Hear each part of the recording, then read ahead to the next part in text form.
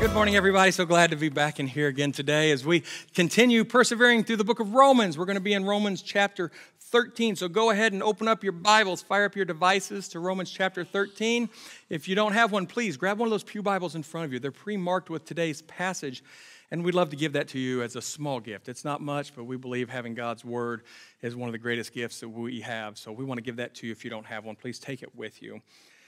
So we're going to continue on as we're finishing up this little almost like a mini-series that Paul has put in here. If you remember the first 11 chapters, Paul was really laying out everything that God's done, and now he's shifting into what our conduct is on it. He talks about our spheres of influence. Quick recap, because I think it's important to remember how these all tie together. The first issue he talks about, our conduct, is he talks about our conduct with God.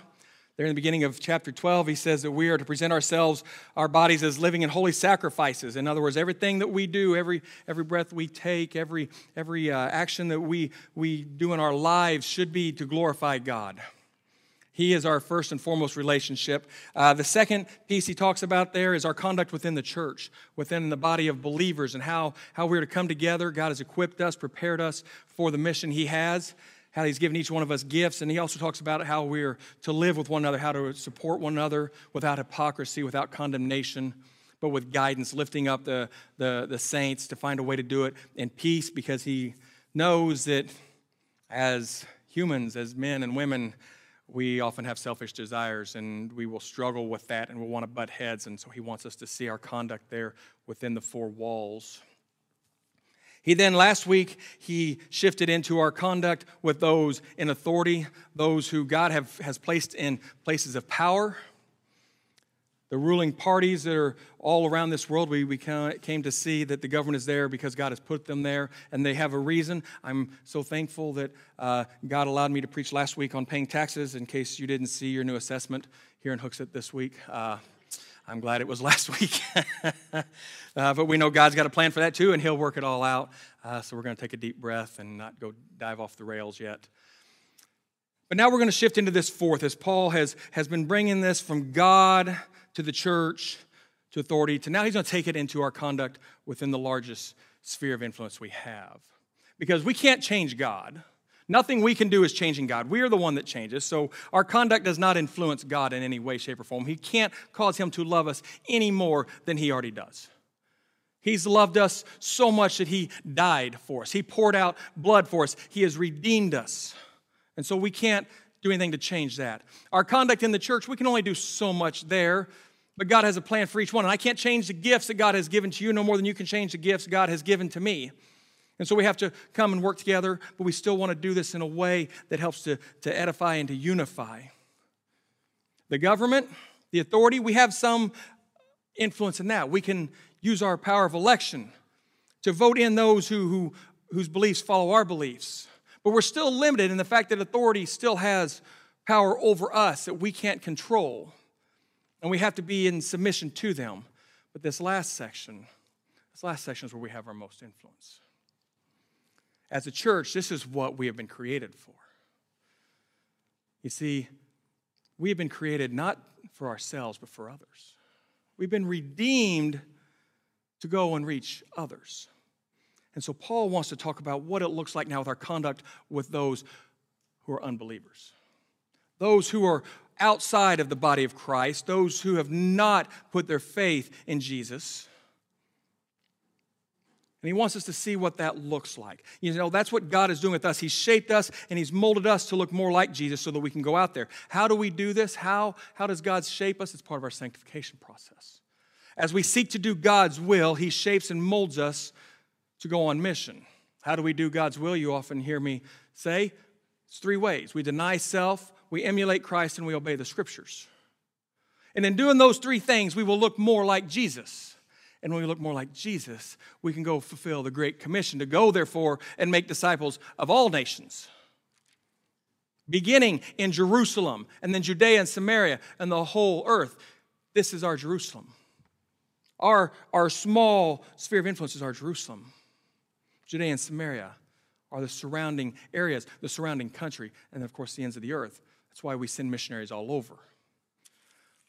So what's it look like now, knowing what God has done, where he's brought us from, and what he's calling us to do. What's that look like in our conduct? Well, join me as we read through this passage. We're going to look at this, as I've titled this, and my wife kind of raised her eyebrow at this, at a new form of love. As we look at this new form of love that Paul's going to help shine the light on. So if you would, I'd ask if you can, please stand in reading of honor of reading of God's word. We're going to read 8 through the end of this chapter. So beginning in verse 8, Paul writes, "Owe nothing to anyone except to love one another, for he who loves his neighbor has fulfilled the law. For this you shall not commit adultery, you shall not murder, you shall not steal, you shall not covet. And if there is any other commandment, it is summed up in this, saying, you shall love your neighbor as yourself. Love does no wrong to a neighbor, therefore love is the fulfillment of the law. Do this, knowing the time, that it is already the hour for you to awaken from sleep. For now salvation is nearer to us than when we believed. The night is almost gone, and the day is near. Therefore let us lay aside the deeds of darkness and put on the armor of light. Let us behave properly as in the day, not carousing or drunkenness, not in sexual promiscuity or sensuality, not in strife and jealousy, but put on the Lord Jesus Christ and make no provision for the flesh in regard to its lusts." So, Father, we thank you for the reading of your word. Lord, we invite you in today. Speak into us. Send your spirit here into this place to guide us in our walk with those who are not near to you. So, Lord, we love you and we pray this in Jesus' name. Amen. You may be seated. So,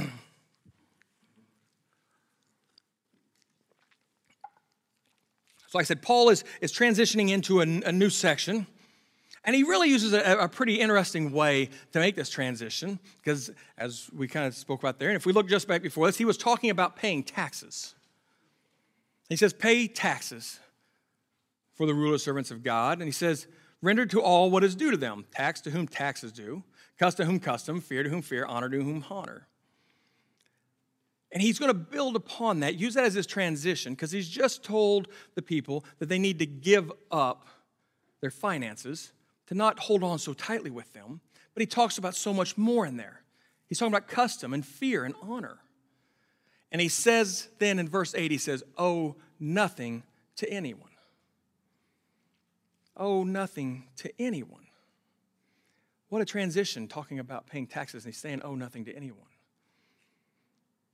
Give up. Don't have anything that can be held against you. As Christians, we should never have an outstanding debt, something that we don't pay back. We should always pay back, and it may be financially. We need to make sure that we are good stewards of the money God has given to us. But it may be honor. It may be fear. It may be something else. But he's saying, don't hold on. We shouldn't be holding on to anything else. Now, biblically, Christ talks about loaning money. He speaks about giving those in need, giving a loan. We're not supposed to take advantage of the situation. But Paul's not talking about that here. He's saying don't have anything that you can't repay. But there is one thing that we won't be able to fully repay in this world. One debt we will owe, one obligation, and that obligation we have is for the welfare of others. He says, owe nothing to anyone except to love one another.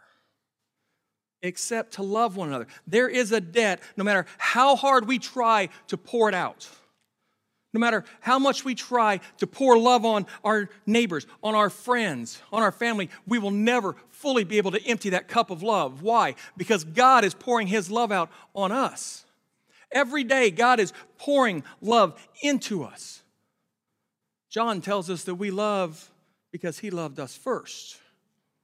And so he is constantly filling that cup up that we're trying to pour out. We're trying to pour that love of God into others.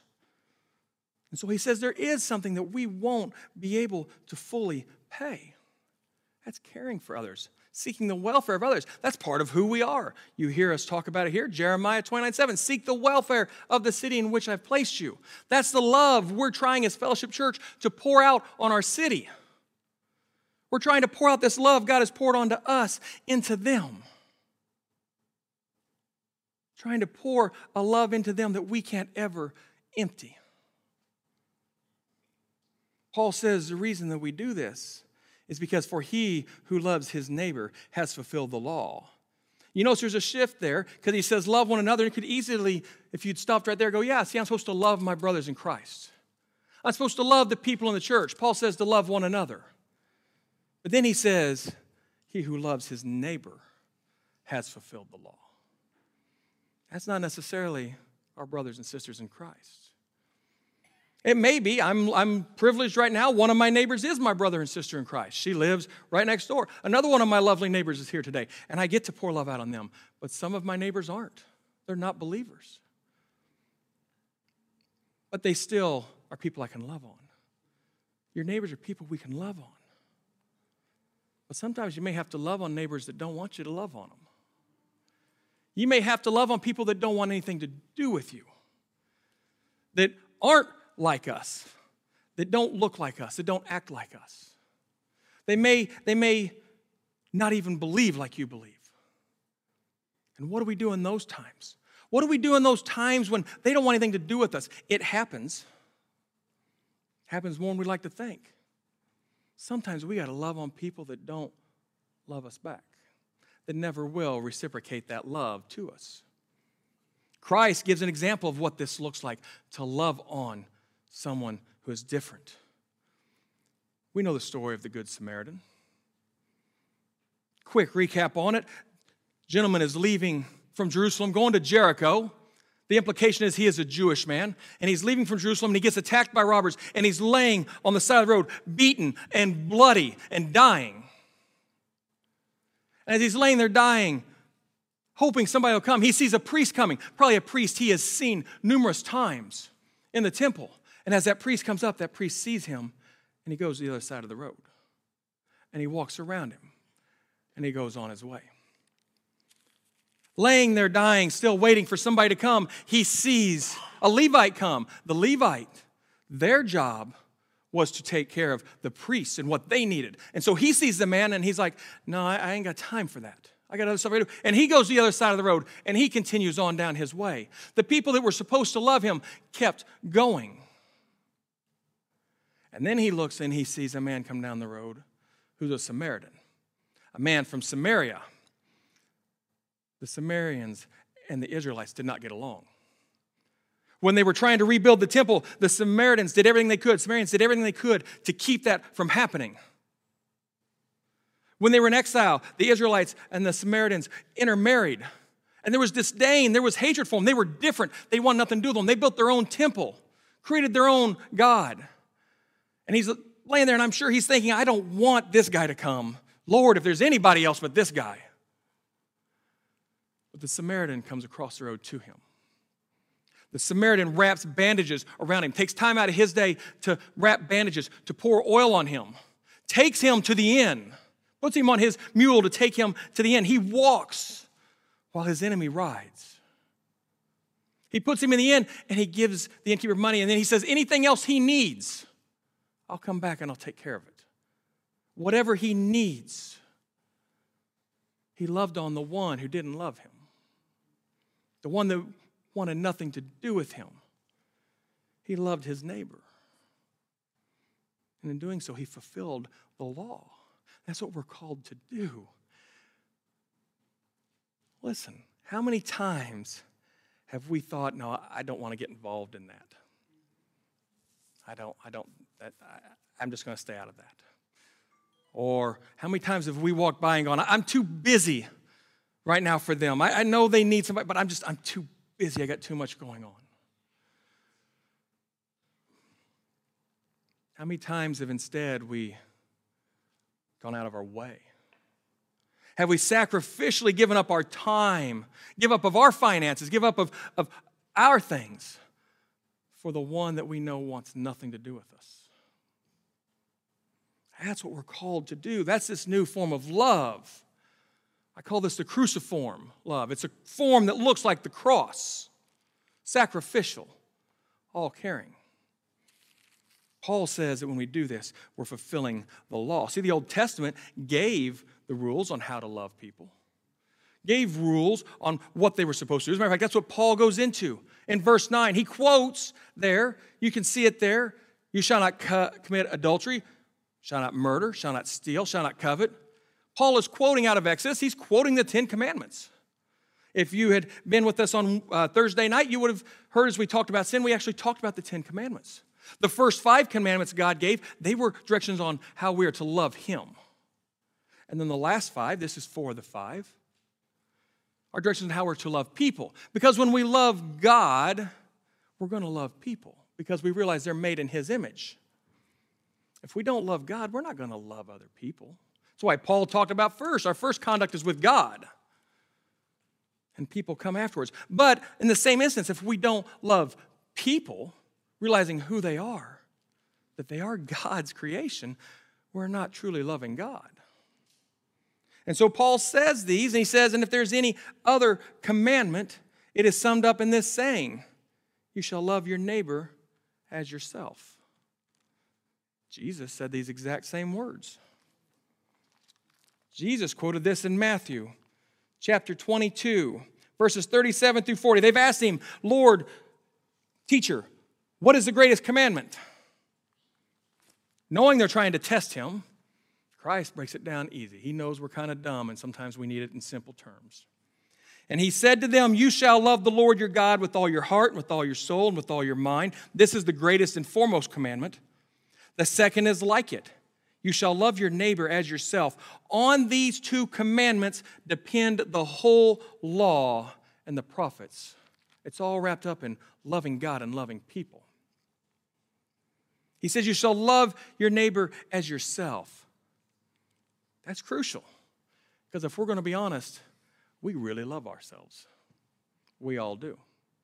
We have a deep concern for ourselves. Yes, there are some people that maybe are struggling with some mental problems that don't. But for the vast majority of us, we love ourselves more than anybody else ever will. We have a pride in our lives, a pride in ourselves. We take pride in what we do. We take care of ourselves. We give ourselves the things we need. We all do it. How many of us walk by a mirror without looking in it?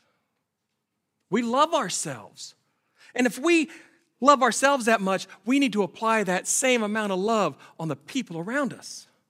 We need to love our neighbors just like we love ourselves. Because I got news. I don't want anybody to murder me.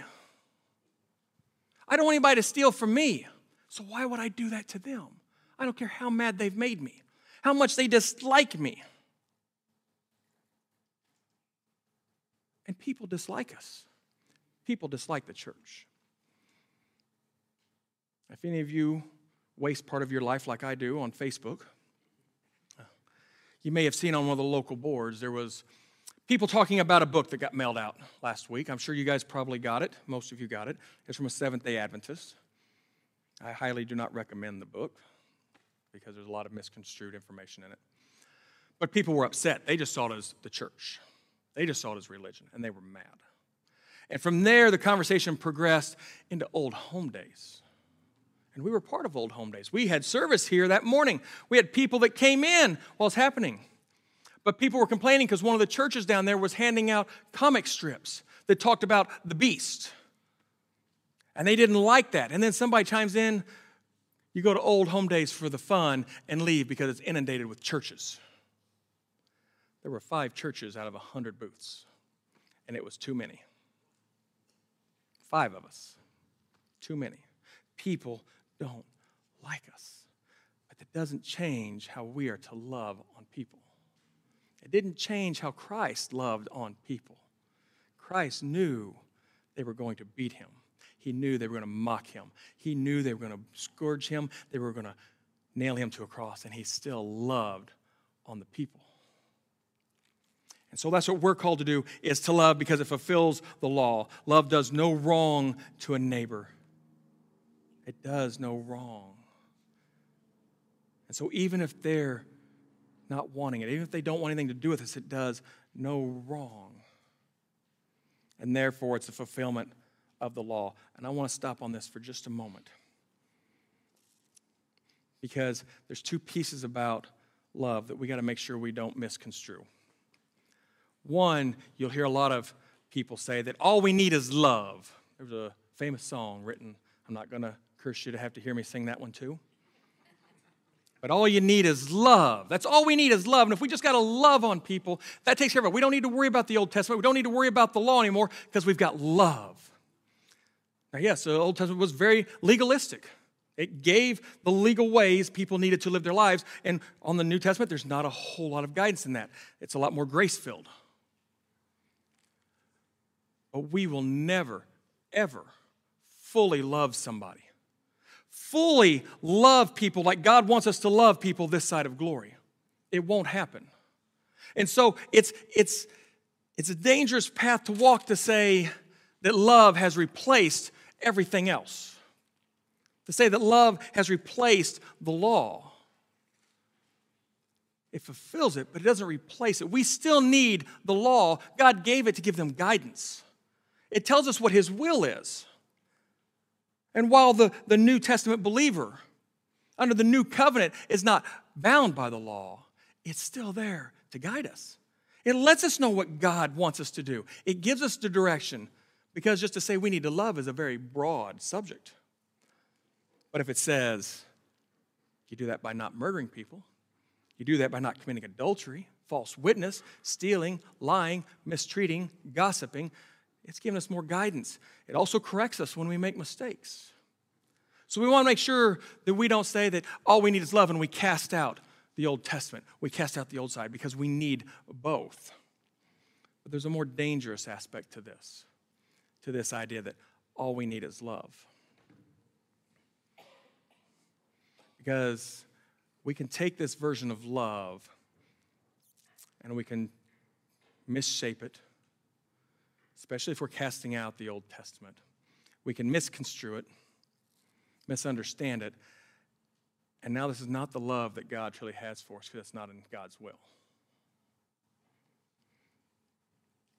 It starts to misrepresent what love is, and it starts to lead people down a dangerous path. And we're going to look at that here in just a moment. But before we get there, Paul tells us, he says, do this, loving your neighbor, do this knowing the time, that it is already the hour for you to awaken from sleep. Already the hour for you to awaken from sleep. Paul, he's using this because in that society, during that time, everything was based on when the sun was up. They didn't have artificial lights like we have that we could turn a dark room light. When we could work 24 hours a day, that's why we're so overworked, because we don't know when we're supposed to stop. God gave us a sun to tell us it's time to stop. We made artificial suns, and now we work all the time. But Paul was telling them it's time to wake up. People at that time would have got up before the sun was up, so they were ready to go to work because they wanted to be done with their work before the heat of the day came, before the scorching heats there in the Middle East were beating down on them. They wanted to get their work done. So Paul's saying we can't be slackers. He's saying you guys got to love on who. You got to live on mission. Love your neighbors because you know the time. He says, for now salvation is nearer to us than when we believed. Listen, we know we are closer to glory now than we've ever been. Jesus will return. We don't know when. Christ says only the Father knows when. But what we know is it's closer now than it's ever been. We are closer right now than we have ever been to the return of Christ, to the heat of the day when Jesus is going to come and redeem this earth. And we've got a mission we need to be doing. We need to be reaching out to others and sharing the gospel. Time is ticking. We're near to that moment. We can't live our lives as slackers. And listen, it's easy to do. Hey, I'm good. I've got my faith. I got saved. I know where I'm going. And we don't fulfill the Great Commission. We don't do what God's called us to. You guys have heard me say, I'm sure, you'll hear me say it a lot, I hate, and I'm praying for God to work on my heart with this one. I'm using a big word there. As my son says, hate is a big word. It is. I hate when brothers and sisters in Christ say, Lord Jesus, come soon. I hate that term. I hate that saying. Because that is about the most selfish thing we could say. 8 billion people on this earth right now. 8 with a B, billion. Count every person, 1 per second. Take you about 240 years to count them all. 8 billion. 2 billion are Christians, or or say they're Christians. That's 6 billion people when we make that statement that we're saying, God, it's okay if you send them to hell. Because I'm happy with where I am. I'm content in the life I have and the promises I have. I just want all that love you're pouring in. I want it to be mine. That's not what he's told us to do. We have this cruciform love, the love that looks like the cross. What's the love look like the cross for? It was poured out for all men. It was love that was poured out so that all could know of Christ. Poured out for everybody, the sins of the world. Paul says the night, in verse 12, the night is almost gone. It's our earthly lives. That's the earth. The night is almost gone, and the day is near. That's the return of Christ. That is when the day of glory will come, and it is near. He says, therefore, let us lay aside the deeds of darkness and put on the armor of light. We can't keep walking in brokenness. We can't keep looking like this world. We have to take on that new form of love, and we have to put on the armor of light, holiness, and love on our neighbors. And this is what I want to talk about, this love, because this love is an all-encompassing love. This love is a sacrificial love, but this love is not an affirming love. We need to love on our neighbors in a way that's holy. We need to love on our friends and our family that aren't believers in a way that's holy and say, I love you just where you are. Jesus loves you where you are, but I've got to tell you, what you're doing is going against God's will. We got to do it in ways that are loving. It's what Paul is saying in these last 2 verses. He says, let us behave properly as in the day when Christ returns. He says, not carousing in drunkenness, not in sexual promiscuity or sensuality, not strife or jealousy. He's saying we can't do it by being sinners. I've heard too many people say, well, I'm just living my life this way. I'm doing this that way I don't push my neighbor away. Listen, you can go to 2 extremes. You can say, I'm not having my neighbor come over to watch a football game because I know he'll bring a beer with him and I'm not going to have that. And we can also go the other extreme and say, I'm going to get drunk with my neighbor so that he thinks I'm like him. And I don't push him away. And Paul says, no. God says, no. We need to live in a way that's holy. I got news for you. When you live that's so drastically different, without being judgmental, but allowing them to know what God's word says, people, they ask questions. They're drawn to it. Drawn to it like light. That's that armor of light. All it takes is one little candle to push the darkness away in a room. What would 2 billion Christians on fire for Christ look like in the world? How much light would go out if we were loving? But we can't do it if we're living in sin. We can't do it if we're acting like the world. They won't know who we are compared to who the rest of the world is. He says, but put on the Lord Jesus Christ and make no provision for the flesh in regard to its lust. Put on the Lord Jesus Christ. Christ loved the sinners. He ate with the sinners. Jesus was with the tax collectors. Jesus was with the prostitutes, but he didn't become like they were. And he also corrected them. Jesus, what did he tell them? When he met with them, what did Jesus tell them to do? Did he just say, I love you and I'm going to die for you? He said, no, he said, repent, for the kingdom is at hand. Repent of your sins and come to me. He corrected their mistakes. He loved on them. He didn't berate them over it. But he told them that they were doing something wrong. And he told them to not go sin anymore. We need to be loving our friends, our neighbors in such a way that we're letting them know that what they're doing is not in God's will and they shouldn't be doing it. But I'm going to love you regardless. I'm going to love you, but I need you to see that you're not in God's will. If we look at the woman who was brought before Christ, the prostitute that was brought, and they, again, are judging Christ. It's in John. And they say she has been found with other men. The law says we need to stone her. Christ knows they're testing him. What's he say? He who is without sin, cast the first stone. They all put the rocks down. They all leave. And then Christ says, where are those who have condemned you? And she says, there are none. And what's he tell her? Then I don't condemn you either. Go and sin no more. He didn't stop and just say, well, I don't condemn you. He says, go and sin no more. Too many churches are not preaching the full God's word. They're not preaching about sin. They're not preaching about repentance. They're given only the goodness of God. And that leads people down a road that's going straight to hell. We can't have the good if we don't know why we're bad. We've got to own our part. That's what God wants us to do. He wants us to own it. We have to repent. He says in Ezekiel that I wish for none to die, but for all to repent and be saved. To repent and live. 1 John 1:9. We have that promise, and we love that promise. We talked about it on Wednesday night. If we confess our sins, he is faithful and righteous, just, to forgive us of all our sins and cleanse us from all unrighteousness. We go, yes! All I got to do is tell God what I did wrong, and he's going to forgive us. That's right. He's going to forgive us if you own your part. If we confess our sins, we've got to own our part. And so we can't take love so far to the extreme that we're just affirming sin. Because that's not what we were called to do. That's not a cruciform love. We've got to love on people fully, truthfully, wholeheartedly, and honestly. And sometimes it's going to hurt. Sometimes people are going to hear things they don't want to hear. I hear things I don't want to hear. I need that corrected. My wife corrected me, and I didn't want to hear it last night.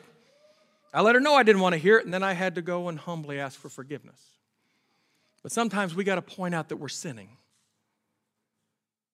because people don't know what the word sin means anymore. And we don't know what repent means anymore. And we think it's okay because we're telling people that God made us that way. And whatever it might be. And I'm not picking on any one sin. I don't want you to think I am. Because we affirm all sorts. He's having an affair with his wife. It's okay. He can't help himself. He's got problems at work. No, we're affirming the sin. We've got to love on them and correct them. That's this new form of love that we see Paul talking about in our conduct with believers. Cruciform love is tough. You may have to love on somebody who hates you. Someone who has no desire to do anything with you, to hear from you, and they hate you. They may want to persecute you. A boss that holds it against you because you're talking about Christ and he wants to persecute you and make your job hard. We may have to love on those who are living in sin, whatever that sin might be, whether it is adultery, whether it is thievery, whether it's LGBTQ, whatever it is, we're going to have to love on people who are living in sin.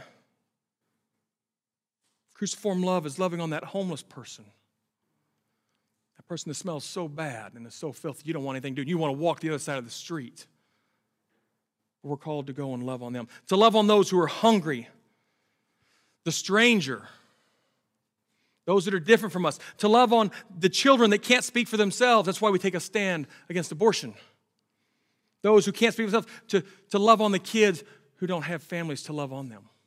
They live in homes filled with addiction. Homes where they are beat on and they live in fear. To love on those that are sick or in prison. To love on the least of these. Christ tells us what we do to the least of these, we've done to him.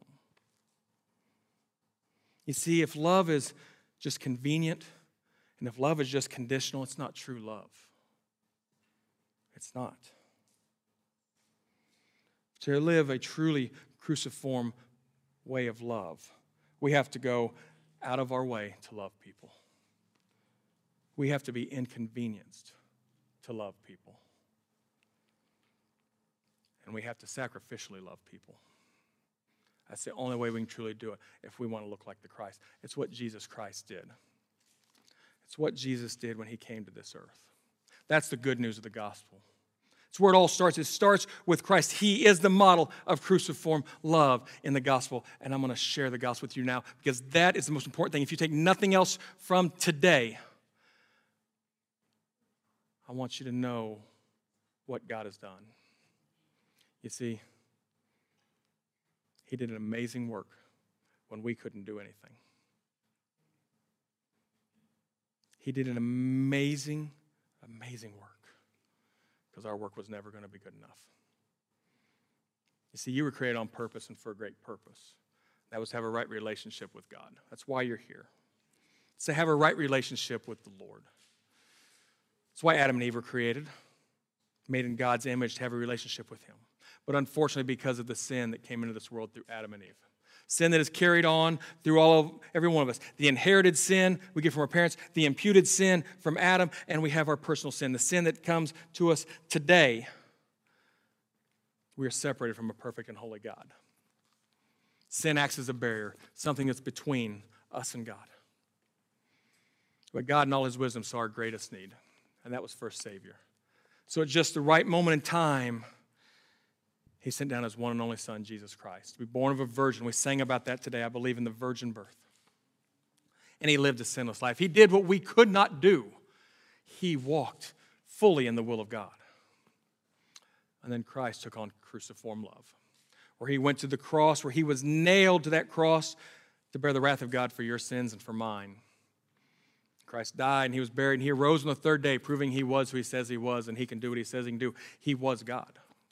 He overcame death. He defeated death once and for all. The Bible tells us if you profess with your mouth that Jesus is Lord, you believe in your heart that God raised him from the dead, you too will be saved. God loves us just like we are. So much that Christ died for us while we were sinners. But you don't have to live that way. You don't have to carry that burden on your own.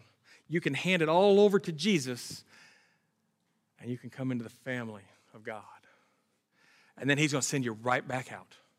He's going to take you out of that broken world. He's going to give you a new life, a new heart, and he's going to put you right back into it to be his messenger, to be his light, to take this love that God is pouring onto us, and we're to pour it on others so that they can know this hope we have. That's why we're here. That's my prayer for you. If you've never put your faith in Jesus, that's the first step. I pray today is the day you can hand it all over to him. Truly, you can repent of your sins, confess them all to him. We just saw that if we'll confess them, if we'll own our sins, and then give them to him, he will forgive us. And I pray that's your first step. Don't hold on to any sin. Even if you're a believer, don't hold on to that sin. Give it to God. If you've already put your faith in Christ, we're called to go out to live this cruciform love. Not in a way that leads people astray, that affirms their sin, but in a way that shows them the love God has for them and what he's going to do for them. It's not anything I can do. It's not anything you can do. It's only what the Holy Spirit and God can do. But we are the light he's sending out into the darkness. We are the ones he's chosen, and God chooses some pretty weird vessels. But I'm thankful he chose us. Go out and love on your neighbors this week. Seriously. The ones that don't want to talk to you. The one that hasn't talked to you forever because you threw your grass clippings in his side of the driveway last year, and he's been mad at you ever since. Go love on him. Go ask for forgiveness. The neighbor that every time they see you, they go to the other side of the street because they know you're going to talk to them about Jesus. Go talk to them about Jesus. Seriously. We don't know what tomorrow brings, and it may be too late. Let me pray, and then if anybody has any prayers, come up and visit with us as we sing our last hymn. I'll be up here. Don't be shy. Come on up. We're not going to do a call in the middle. We're going to sing to this hymn. But come on up. I'd love to be able to pray for you. As the worship band wants to come on up, I'm going to pray. Gracious Father, I thank you for today. I thank you for the breath in our lungs, the breath of life that you have given to each and every one of us. Just a sign of your grace and mercy and your desire for us. Lord, what an amazing gift you have offered to this world. The chance at redemption, the chance to set aside our brokenness, to set aside our sins, to lay them over and to put on the righteousness that is Jesus Christ. And so, Father, that's my prayer today.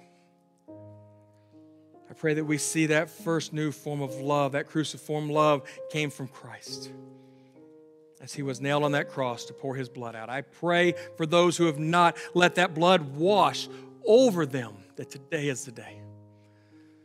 We are to put on Christ, not to be in the way of the flesh. Father, you want us fully. And I pray today there's someone listening online, someone here, someone who will one day hear this message that goes, I can't do this. I can't carry this anymore. But Jesus, you can.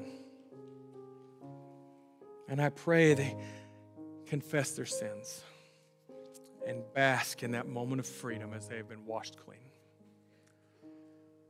Lord, for those of us who have put our faith in you, Lord, let us not forget the price that's been paid and what we've been called to do. You didn't call us to go and hide in our little coveys. You didn't call us to hide in our little buildings. You told us to go and be a city on a hill. Lord, let the flame that you have put into us be caught by those around us. Let us go and love on those who don't love us. Let us love on those who are different than us, that look different, that sound different, that act different. Let us not try to hold them to standards they don't know yet. Lord, we can't expect our unbelieving neighbor to walk in all you will. They don't even know you. Let us be the vessel you use for them to know you. Let us love on them unconditionally. Let us love on them sacrificially. And let us love on them in truth. And I pray in the end that we are forgotten and only you are remembered. And we rejoice that the kingdom has grown. So, Father, I pray you'll be with us as we go out this week. Use us, Lord. Oh, Lord, use us. We know that the night is nearing end and the day is coming. May we be found faithful until you return or you call us home. So we love you. Thank you, Lord Jesus. We pray this in your perfect and beautiful name. And all God's people said, amen.